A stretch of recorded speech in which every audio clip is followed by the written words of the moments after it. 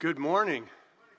Well, thank you, Pastor John. Blessing to be with you this morning. We came out for the conference yesterday. We had a conference instructing Bible teachers, pastors, assistant pastors on how to preach and teach the Bible. Basically, that's what it was all about, and we encouraged them to teach from the Word of God and to preach the Word of God. So what a blessed day that was. And then John asked me to stick around for another day, which I was glad to do and preach this morning. So blessing to be with you. Yes, I'm born and raised in California. There are Christians in California. And some of them are even staying in California. A miracle of God. But God called me in 1973 to start a little Bible study, and it grew into a church. And I pastored there for 39 years. Never thought I would go anywhere else being a founding pastor, and then the Lord called me to leave that work to my assistant pastor and to go about an hour south toward this kind of San Diego area, southwest Riverside County, and to take over an existing church that was needing a pastor, and I felt God had called me to take over that ministry, and God has blessed that. So I'm now the senior pastor at Revival Christian Fellowship in Menifee, California. So I've been there now 9 years, and it's been an amazing time to see what God has done there. But blessed to be with you this morning, and I hope you have a Bible that you can open with me to Colossians chapter 3. Colossians chapter 3. Whenever you're a guest speaker, you're always picking a text, and there's so much to pick from that you're kind of, Lord, just lead me, guide me, and help me to know what it is you want me to speak on. So I felt drawn to this Colossians. I've been preaching from Colossians over the years many times, but it's always a blessing to open Colossians and learn that Christ is sufficient for everything we need. That's really the theme of the book of Colossians, the sufficiency of Christ. If anyone tries to tell you that you need more than Jesus, then just tell them to read the book of Colossians, that you have everything you need and everything that you'll ever need in Jesus Christ. Amen? So we're going to look at Colossians 3. I want you to follow me in your Bibles, verses 1 to 4. And the title of my message, if you're taking notes, is How to Live the Abundant Life. How to live the abundant life. Let's pray. Father, we thank you this morning for this time together to worship you, to open your word. Your word is a lamp unto our feet, and it's a light to our path. I thank you for all the hungry hearts you brought here to church today. Pray that you would speak through what you've spoken. Pray that the Spirit of God would take the Word of God and transform the child of God into the image of you, Lord Jesus, the Son of God. That's our prayer. Help us to know how to live the abundant life. We ask it in Jesus' precious and powerful name, and everyone agreeing said, Amen and amen. Let's read the text beginning in verse 1 of Colossians chapter 3. Paul says, If you then be risen with Christ, seek those things which are above, where Christ sits on the right hand of God. Set your affections, the word is your mind, your thoughts, on things above, not on things on the earth. For you are dead, verse 3, and your life is hid with Christ in God. Now when Christ, who is our life, I love that, Christ, who is our life, shall appear, then you shall appear also with him in glory. In John chapter 10, in verse 10, Jesus made the statement. He said, I am come that you might have life, and that you might have it what? More abundantly. So Jesus promised two things. I want to give you life, and I want to give you abundant life. You know, when you become a Christian, you have eternal life, right? John 3:16, God so loved the world that he gave his only begotten Son, that whoever believes on him shall not perish but have what? Everlasting life. By the way, that everlasting life isn't just that you're going to live forever. It's a new quality, not just quantity. It's a new quality. It's eternal life. And that's the life that comes when the Holy Spirit takes up residence in your heart. You were born again by the Spirit of God, and you were indwelt by his Spirit. You were sealed by his Spirit, and you become his child. So you have life, But the question I want to propose to you this morning is, do you have abundant life? There are a lot of Christians that are saved, but you'd never know it by looking at them. They are looking miserable. They look like they've been baptized in lemon juice. Sometimes I say they're on their way to heaven, but they look like hell. God have mercy. So you might say, well, I've been a Christian for many years, but I'm not happy, and I'm not having the joy of the Lord, and I'm not really walking in the Spirit, and I'm not experiencing the abundant life that God has promised me. So the believers at Colossae were facing a danger. Let me explain why Paul said what he said here in chapter 3. They were facing a danger that others who were coming into the church, false teachers, were saying, Jesus is not enough. Jesus isn't enough. You got Jesus, but you need a little bit more. You need some laws and some rules and some regulations. And you need some little mysticism over here. And you need some little philosophy over here. And they were trying to tell them that Christ is not sufficient. They were false teachers. They were actually polluting them and spoiling them. Peek real quick with me in Colossians 2, verse 8. He says, beware lest any man spoil you. That's the danger they were facing. Through philosophy and vain deceit, after the traditions of men, after the rudiments of the world, and not after Christ. They were trying to get them to look somewhere else for fulfillment and meaning and purpose. Once you come to Jesus Christ, you don't need to look anywhere else. Amen? You're searching and you find Christ, and he brings not only life, but he brings abundant life. So don't let anyone spoil you. Tell you you need legalism, or you need mysticism, or you need philosophy, or you need some kind of religious rites or rituals. You've come to Jesus Christ, and whom the Son sets free is free indeed. Many times Christians grow bored in the Lord. Maybe this morning you're bored in the Lord. Well, I've read that, I've heard that. There's nothing exciting or new about being a Christian. And you need to be careful that you're not being spoiled. So Paul is telling us in Colossians that Jesus is sufficient. Colossians is a parallel book to the book of Ephesians. In Ephesians, the focus is on the body, the church of Christ. And in Colossians, the focus is on the head of the body, Christ himself. Colossians is one of the books of the Bible that's one of the most Christ-exalting books of the Bible. It's a marvelous book that exalts Christ because they were in danger of not believing Christ was sufficient for everything that they needed. So they were telling them that you need legalism, or maybe Eastern mysticism, or some kind of asceticism, that you are going to be able to have the abundant life.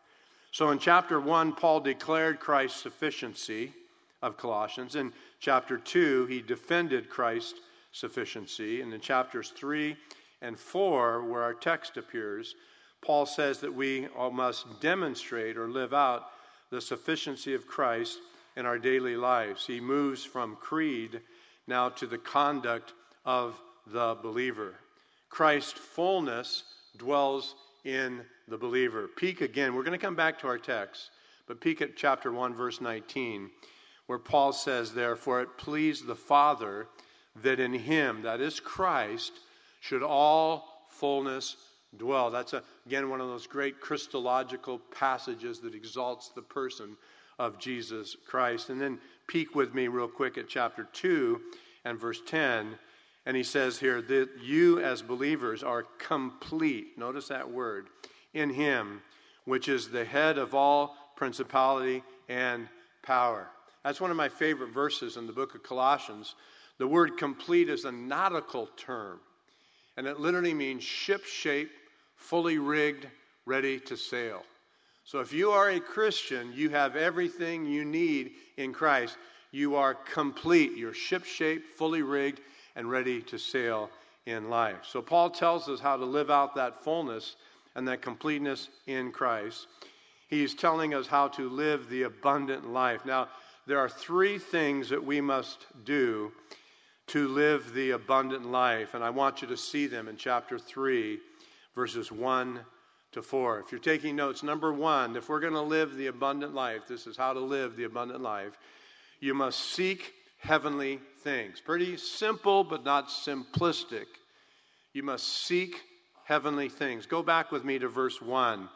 He says, if you then be risen with Christ, seek those things which are above, where Christ sitteth on the right hand of God. The basis of victorious Christian living is your position and your identification in Christ. I don't know if you knew this, but Paul's most favorite term that he uses more than any other term in all of the New Testament is the term in Christ. Gain an understanding of what it means and what's involved in you being in Christ, and it'll transform your Christianity. I promise you. If you grasp mentally and you believe what it means to be in Christ, and the moment you were saved, you were taken out of Adam, the Bible teaches, and you were placed in Christ. And to be in Christ means that you're a Christian. There's no such thing as a Christian who's not in Christ. And the moment you are put in Christ by the Holy Spirit, all the blessings of the Spirit are yours in Christ. In Ephesians chapter 1, he delineates so many of them. Blessings from the Father, he's chosen us. Blessings from the Son, he's redeemed us. Blessings from the Holy Spirit, he has sealed us by the Holy Spirit under the day of redemption. And the list goes on and on and on of the blessings that are yours in Christ. Problem is we don't know those blessings, that we can't enjoy those blessings. And if you don't know what you have, you can't enjoy it, right? If you got $10,000 stuck in a sock drawer and you didn't know it was there, wouldn't that be a bummer? Over the years, there'd be a time I'd stick some money in the sock drawer a little bit, and there'd be times when I need some money, I don't have any money. And then maybe months later, I finally go, man, I wish I would have known it was there when I needed it. So you can't enjoy what you don't know you have. So the Bible is all full of things that explain what you have in Christ, the fullness that you have. And that's what Paul is saying here. If you then be risen with Christ, he says that we are to seek those things which are above. In chapter 2, verse 20, he tells us that we were dead with Christ. So this is what's known as your position in Christ and your identification in Christ. When Jesus died on the cross, you died with Christ. When Jesus was buried, you were buried with Christ. When Jesus rose from the dead, you rose with Christ. Doesn't stop there. When Jesus ascended into heaven, you went to heaven with Christ. And when Jesus is seated at the right hand of God the Father, you're in Christ. You're exalted above all principalities and powers in Christ in heavenly places. You're blessed in heavenlies. So that's all your identification with Christ. So all of humanity has two identifying heads. Either Adam, which is condemnation and sin, or Jesus, which is salvation and the forgiveness of sins. And the moment you are born again, you're taken out of Adam and you're placed in Christ. And I happen to believe, it's a kind of debatable issue for some Christians, but I believe once you're in Christ, you're always in Christ. I believe Romans chapter 8, it says that there's no condemnation to those who are what? In Christ Jesus. Period. That's where that verse ends. No condemnation. Opens with no condemnation, Romans 8:1. It ends with no separation, the end of the chapter. And in between, no defeat. How marvelous is that? So what he's telling us to do, if we're going to have the abundant life, he's telling us that we need to know that we are identified positionally within Christ, that we are risen with Christ, verse 1. Now, when he says if, and I'm reading from a King James translation, it's what's called a first-class conditional clause. It conveys the idea, if you then be risen with Christ, and you have been. So it's inspecting a yes reply. It's not questioning that you're risen with Christ. It's saying, since you are. So it literally could be translated, since you are risen with Christ. Not if, but since you are risen with Christ, this is what you do. You seek the things which are above. That's what he's telling us to do, verse 1. Now, he's not telling us to seek philosophies, chapter 2, verse 8. He's not telling us to seek religious legalism, chapter 2, verse 16. Nor should we seek man-made disciplines, chapter 2, verse 20 and 23. You know, there's so many silly things that Christians get into to try to become more spiritual or more blessed. Well, if I pray more and if I read my Bible, then God will bless me. And we forget about the grace of God. Now, I'm not saying by any means don't pray. But you don't pray for God to bless you. You pray because God has blessed you. You don't deserve or merit the favor of God. God blesses us in Christ. That's why we read His Word, we study, we pray, we seek Him because of the blessings that God brings into our lives. But in the context of Colossians, the silly things they were doing was getting into legalism. Don't touch that, don't taste that, don't drink that. Worship on certain days. Make sure you have, I'm always kidding my church about having a Christian haircut. You know, make sure you got a Christian haircut, whatever that is.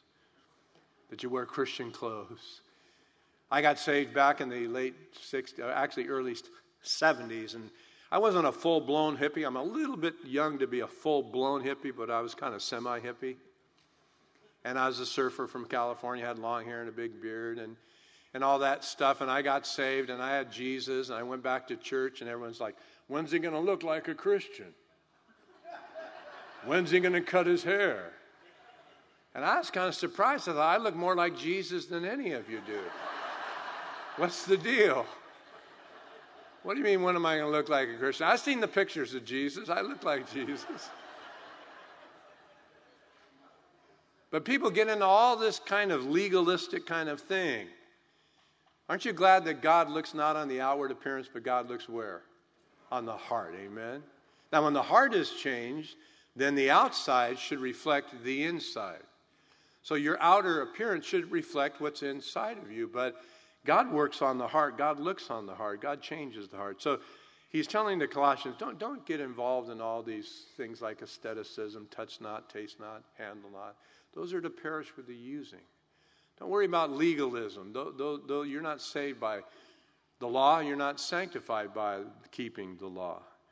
But what you need to do is you need to seek the things which are above. Now, that statement there in verse 1 is in the Greek what is called an imperative. That means it's a command. Whenever you have a comparative, it's not an option. This is not an option. He's not saying, if you're bored with the Lord and you don't know what to do and you're just hanging out, why don't you try just seeking the Lord? No, commanding us to seek the Lord. And it's in what's called the present tense, which means you continually, ongoingly, habitually seek the things which are above. So important. Now, what does it mean to do that? I believe that it means that we are seeking Christ. Where is Jesus? He's in heaven. So you're seeking Christ. You're setting your mind on Christ. You're setting your affections, we're going to see down in verse 2, on Christ. But your mind needs to be set on Him as well as your heart here in verse 1. So spiritual maturity is a goal which demands diligent pursuit. Matthew 6:33, Jesus said what? Seek ye first the kingdom of God and His righteousness. And all these things shall be added to you. So are you seeking things above? Are you passionate about God and Christ and heaven and His Word and the things of the Lord? Are you setting your mind on things above? You maybe have heard the statement that some people are so heavenly minded they're no earthly good. I don't believe that you can be truly heavenly minded and no earthly good.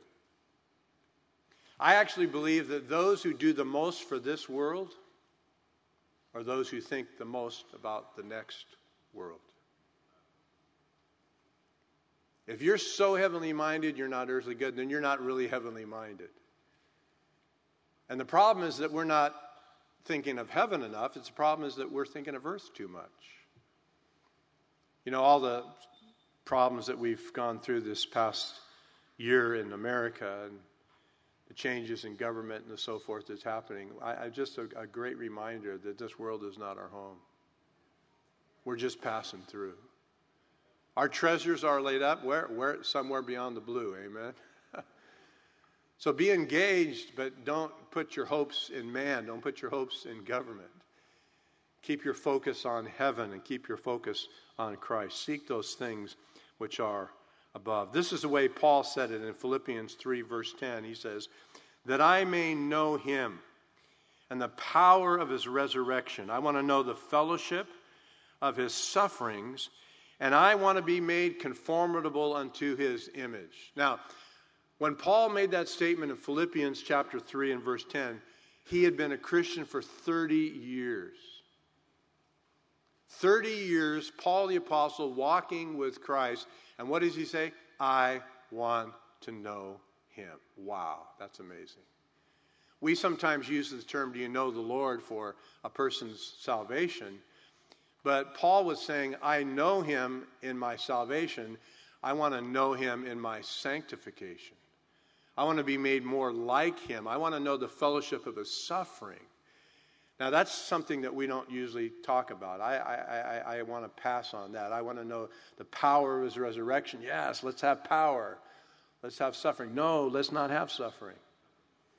But Paul says, I want to be so identified with Christ that I actually suffer for his cause. This isn't to add to his afflictions or to add to the atoning work of the cross. This is to deepen his fellowship, the fellowship of his suffering. The fellowship that is the result of suffering, driving me to dependence and reliance upon Jesus Christ. And then he said in Philippians 3, verse 13 and 14, this is how he does it. He says, I count not myself to have apprehended. I haven't arrived. But there's one thing I do. I forget those things which are behind, and I reach, I strain, I agonizo. In the Greek, I agonize. Stretching forth into those things which are before, I press toward the mark of the prize of the high calling of God in Christ Jesus. I haven't arrived. You're in big trouble in your Christian life if you think, I'm under the spout where the glory comes out. I've arrived in Canaan's land. I've read the Bible. I got the Holy Ghost. I can't get any more. I've just arrived. I'm on the mountaintop. No, it's a lifelong pursuit of seeking him and knowing him. We pray, we read the word to know him better, to draw nearer to him. Amen? Notice it says in verse 1 where Christ sits at the right hand of God, which speaks of his rest, his finished work, his intercession, and his exalted position as sovereign. So the first thing you need to do to live the abundant life is you need to seek the heavenly things. And then here's the second thing. If you're taking notes, write it down. Verse 2, you need to think heavenly things. So we go from seeking to thinking. Notice that in verse 2, set your affections on things above, not on things of the earth. Now, seeking involves the will, and then the thinking revolves the mind. Set your affections. A better translation would be your mind on things above. Did you know your mind matters? Everybody thinks that Christians are like mindless, crazy people. You know, when you come to church, you check your brains out at the door, and then you pick them up on the way out. But when you're in church, you just kind of put your intellect to the side. Jesus said to love God with all your heart, soul, strength, and your mind. And God wants us to have a sanctified mind. He wants to have a disciplined mind. Your mind matters. So we need to, listen carefully, we need to think about what we think about. Did you ever think about that? We need to think about what we think about. Don't let your mind go wherever it wants to go. You have to think on things which are above. If you're going to seek what is above, you need to think about things that are above. So important. Now, in the context of Colossians, I would say that thinking of things not on this earth would be a warning. Don't think about empty philosophy.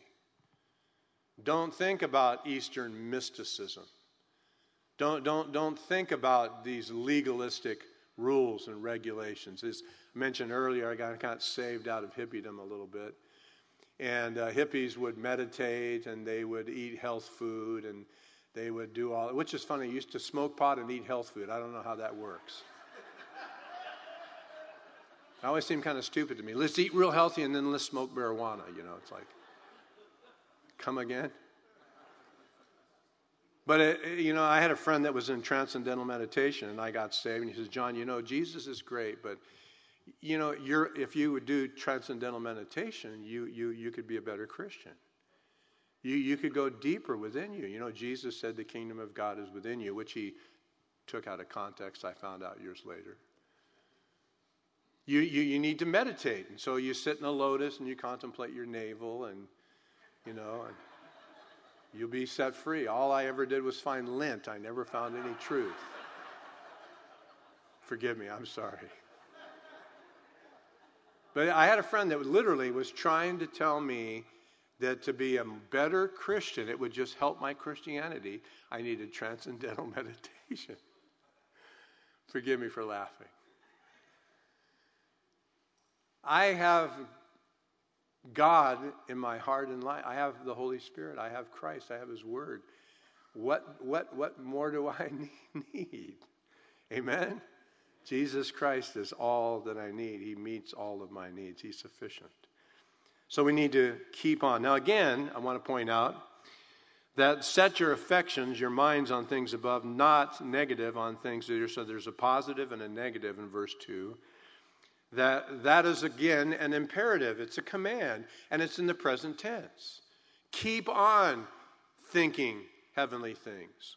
Keep your mind on things above, not on things of the earth. So very important. Paul tells us in Philippians chapter 4, verse 8, whatever is true, whatever is honest, whatever is just, whatever is pure, whatever is lovely, whatever is good report, whatever is of virtue, whatever is praiseworthy, to do what?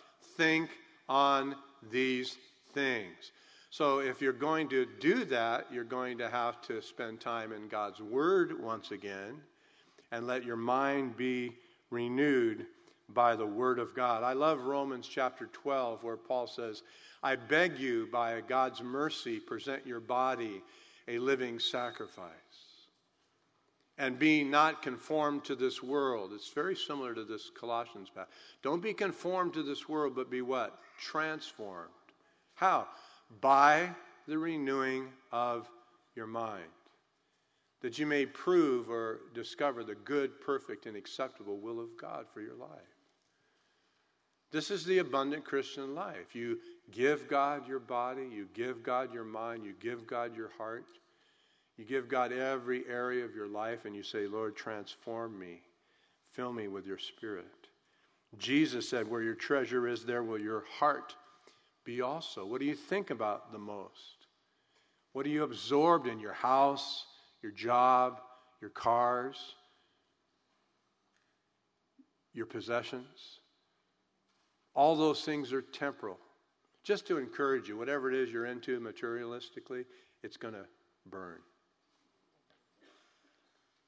Maybe you're so into your car, you park it sideways in 2 stalls in the parking lot at the store, and you lock it up, and then you back up when you leave it so you can just check it out, how cool it is. And then you buff it and shine it and worship it every Saturday morning. It's going to burn. Just came from California to tell you that. It's going to burn. Set your heart on things above, not on things of this earth. Your mind is so important to experience the Christian abundant life. Let me give you step number 3. Step number 1, seek the heavenly things. Step number 2, think heavenly things. And here's step number 3, believe heavenly things. 4. Now notice that verse starts with a 4. And so it's the rationale. It's the reason. It's a key word, understanding. Okay, Paul's trying to tell us why here. Here's the why of his commands. He gives us 2 commands and he gives us a why. For you are dead. So why should you not set your mind on things of this earth? Verse 2. Because you are dead and your life is hid with Christ in God. And here's another reason. Because when Christ, who is our life, shall appear, then you will also appear with him in glory. We're back in heaven. So we should seek heavenly things, think heavenly things. We should believe heavenly things because that's where we're going someday. Amen? We're going to heaven. So Paul is literally in verses 3 and 4, he's giving us the reasons and the motives for seeking and thinking heavenly things. And I want to give them to you once again as you take this down in your notes. Number 1, you have died in Christ. Notice it there in verse 3. For you are dead. Notice that. You are dead. Now remember earlier I reminded you of what is called your identification in Christ, your position in Christ. Jesus died. Guess what? So did you. When you were baptized, water baptism is a symbol of your burial. That's why I believe in total immersion. You bury the old man. I've had people say, hold me down a long time, Pastor John. I got a lot to bury. I kind of swish them around a little bit before I bring them up, you know. I've always thought it'd be cool to go to the beach in California and throw them off the end of the pier. And Father, Son, and Holy Ghost. If you make it back to the beach, you're saved. I'm kidding. But that is a picture of your burial, so we always bring them up. We haven't lost anyone. Always bring them back up out of the water. That's your resurrection. So even though you are dead with Christ and to the affections of this world, you've risen with Christ, which is so very important. So when he says you have died with Christ, it's actually in the past tense. So it's a past experience in your identification with Christ that carries on into the present and on into the eternal future. In our identification with Christ, we have set the cross between ourselves and all the subtle allurements of sin. I love the words of that old hymn, content to let the world go by, to know no gain nor loss. My sinful self, my only shame, my glory, all the cross. You're dead to the world and to its lust and the affections thereof. That's the abundant Christian life. Paul said in Galatians 6, verse 14, God forbid that I should glory except in one area, the cross of our Lord Jesus Christ. And then he said, by whom the world is crucified unto me, and I unto the world. How much temptation do you think a dead person has? Very little. I like baked goods. You bake it, I'll eat it. Anything baked. When I go in the bakery, it's just like, I freak out. But I tell you, when I die, you could run a box of donuts under my nose, and I'm not going to be tempted because I'm dead. How much temptation is there to a dead man? None. So I'm dead to the world, the affections. Now, I'm not saying that practically you don't get tempted to sin, but you need to remember the cross. You died with Christ. You're buried with Christ. Remember that in the baptism, the symbol of it, you were buried. You're dead. Your old life's gone. So now walk in newness of life. Amen? Walk in the power of his Holy Spirit. Let me give you the second reason to believe heavenly things. It's in verse 3. Your life is hid with Christ in God. I think that we so often pass over that statement in that verse. Your life is hid with Christ in God. What a marvelous truth that is. It has two connotations. It speaks of secrecy and safety. Secrecy, hid, the world cannot see who you are. So here you're a child of God. You're on your way to heaven. You've been redeemed, washed in the blood. You have the Holy Spirit. This world is not your home. You're on your way to heaven, right? And the world doesn't see it. The world doesn't know. You just look like anybody else. So your relationship to God is something that's hidden from them. Their eyes are blinded. They don't know the true children of God. They don't understand you. You're an enigma to them. But I like the idea, too, that it denotes safety, the security that I have in Christ. Jesus starts with 100 sheep. He ends with 100 sheep. If he loses one, he goes into the hills and finds the one that went astray, and he brings it back rejoicing. In John 14, verse 20, It says, in that day you shall know that I am in the Father, and that you in me, and I in you. So we're all bound up with the Son and with the Father. We're all one in Christ. We're justified and we're sanctified, and we're going to see one day we'll be glorified. But let me give you reason number 3 in verse 4. Christ is your life. Christ is your life. You're dead. You're hid. Christ, verse 4, who is our life? So my question is this morning, is Christ your life? Do you in him live and breathe and have your being? Like a bird in the sky? Like a fish in the sea? Is Christ your life? Do you breathe Christ? Do you live Christ? Do you love Christ? I woke up this morning, I haven't seen my wife for a few days. I haven't seen my family for a few days. And I thought about, how I love my wife. I've been married about 43 years and 4 kids, and going to be 7 grandkids in a few weeks here. And thinking about how blessed I am. But I thought, Lord Jesus, I love you supremely. I love you more than anyone in my whole life. You mean more to me than my own life, my own breath. Jesus actually said you're to love God more than anyone else, more than anything else. And he conveys that idea here that Christ, who is your life. What a marvelous truth that is. So, what a marvelous truth. We're with Christ, we're living for Christ, and we're positionally in Christ. But notice number 4 reason to believe heavenly things is verse 4, Christ will appear. Christ, who is our life, shall appear. The word appear there is epiphania. It means to appear in splendor. We use the word epiphany for a surprise. So it's a splendorous, glorious appearing. The Bible says that Christ is coming. It uses the word peruso, which means a personal appearing. The same Jesus that went to heaven is coming from heaven. And it uses the word apocalypse or unveiled. He's coming to reveal himself.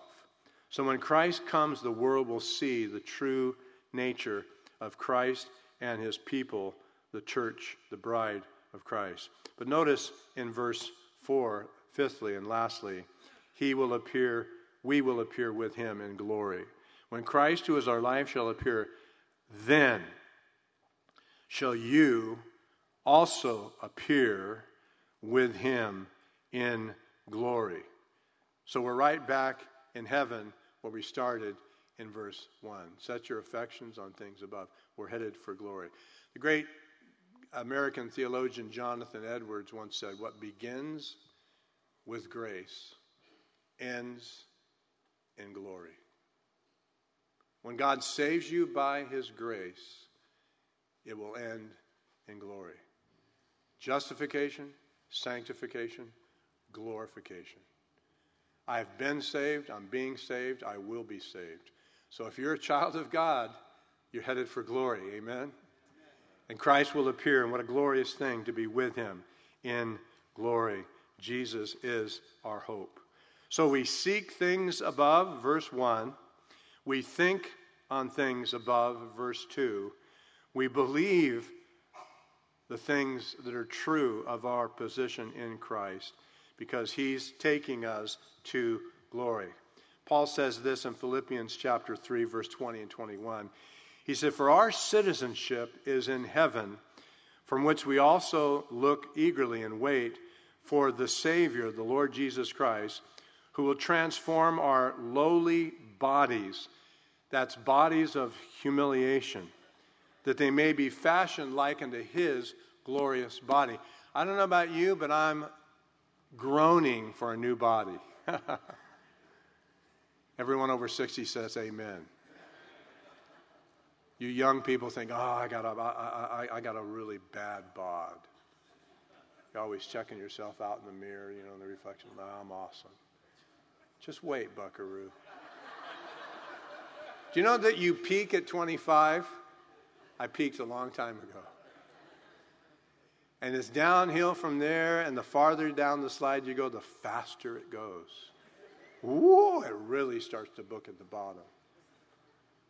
So I don't know about you, but I'm looking forward to my new body, amen? So let's set our thoughts on things above. Let's seek things above. And let's look for Christ who comes again to take us to glory. Amen. Let's pray. Father, thank you. We pray that you would encourage us as believers today to seek heavenly things, to think heavenly things. Help us to mind our minds because our minds matter. Help us to believe heavenly things, to trust you, to believe in your word that we have been forgiven of all of our sins. We're justified. To know that we have the Holy Spirit living in us, that we're sealed unto the day of redemption. We're being sanctified. And then one day we will be glorified with you in heaven. And so, Lord, help us to live for you who died for us. Help us to live in the shadow of the cross. Help us to live in the power of the cross. Help us to believe the work of the cross. And help us to love the Christ of the cross. We'll give you thanks, give you praise, we'll give you all the glory. In Jesus' precious and wonderful name, and everyone agreeing said, amen. God bless you all.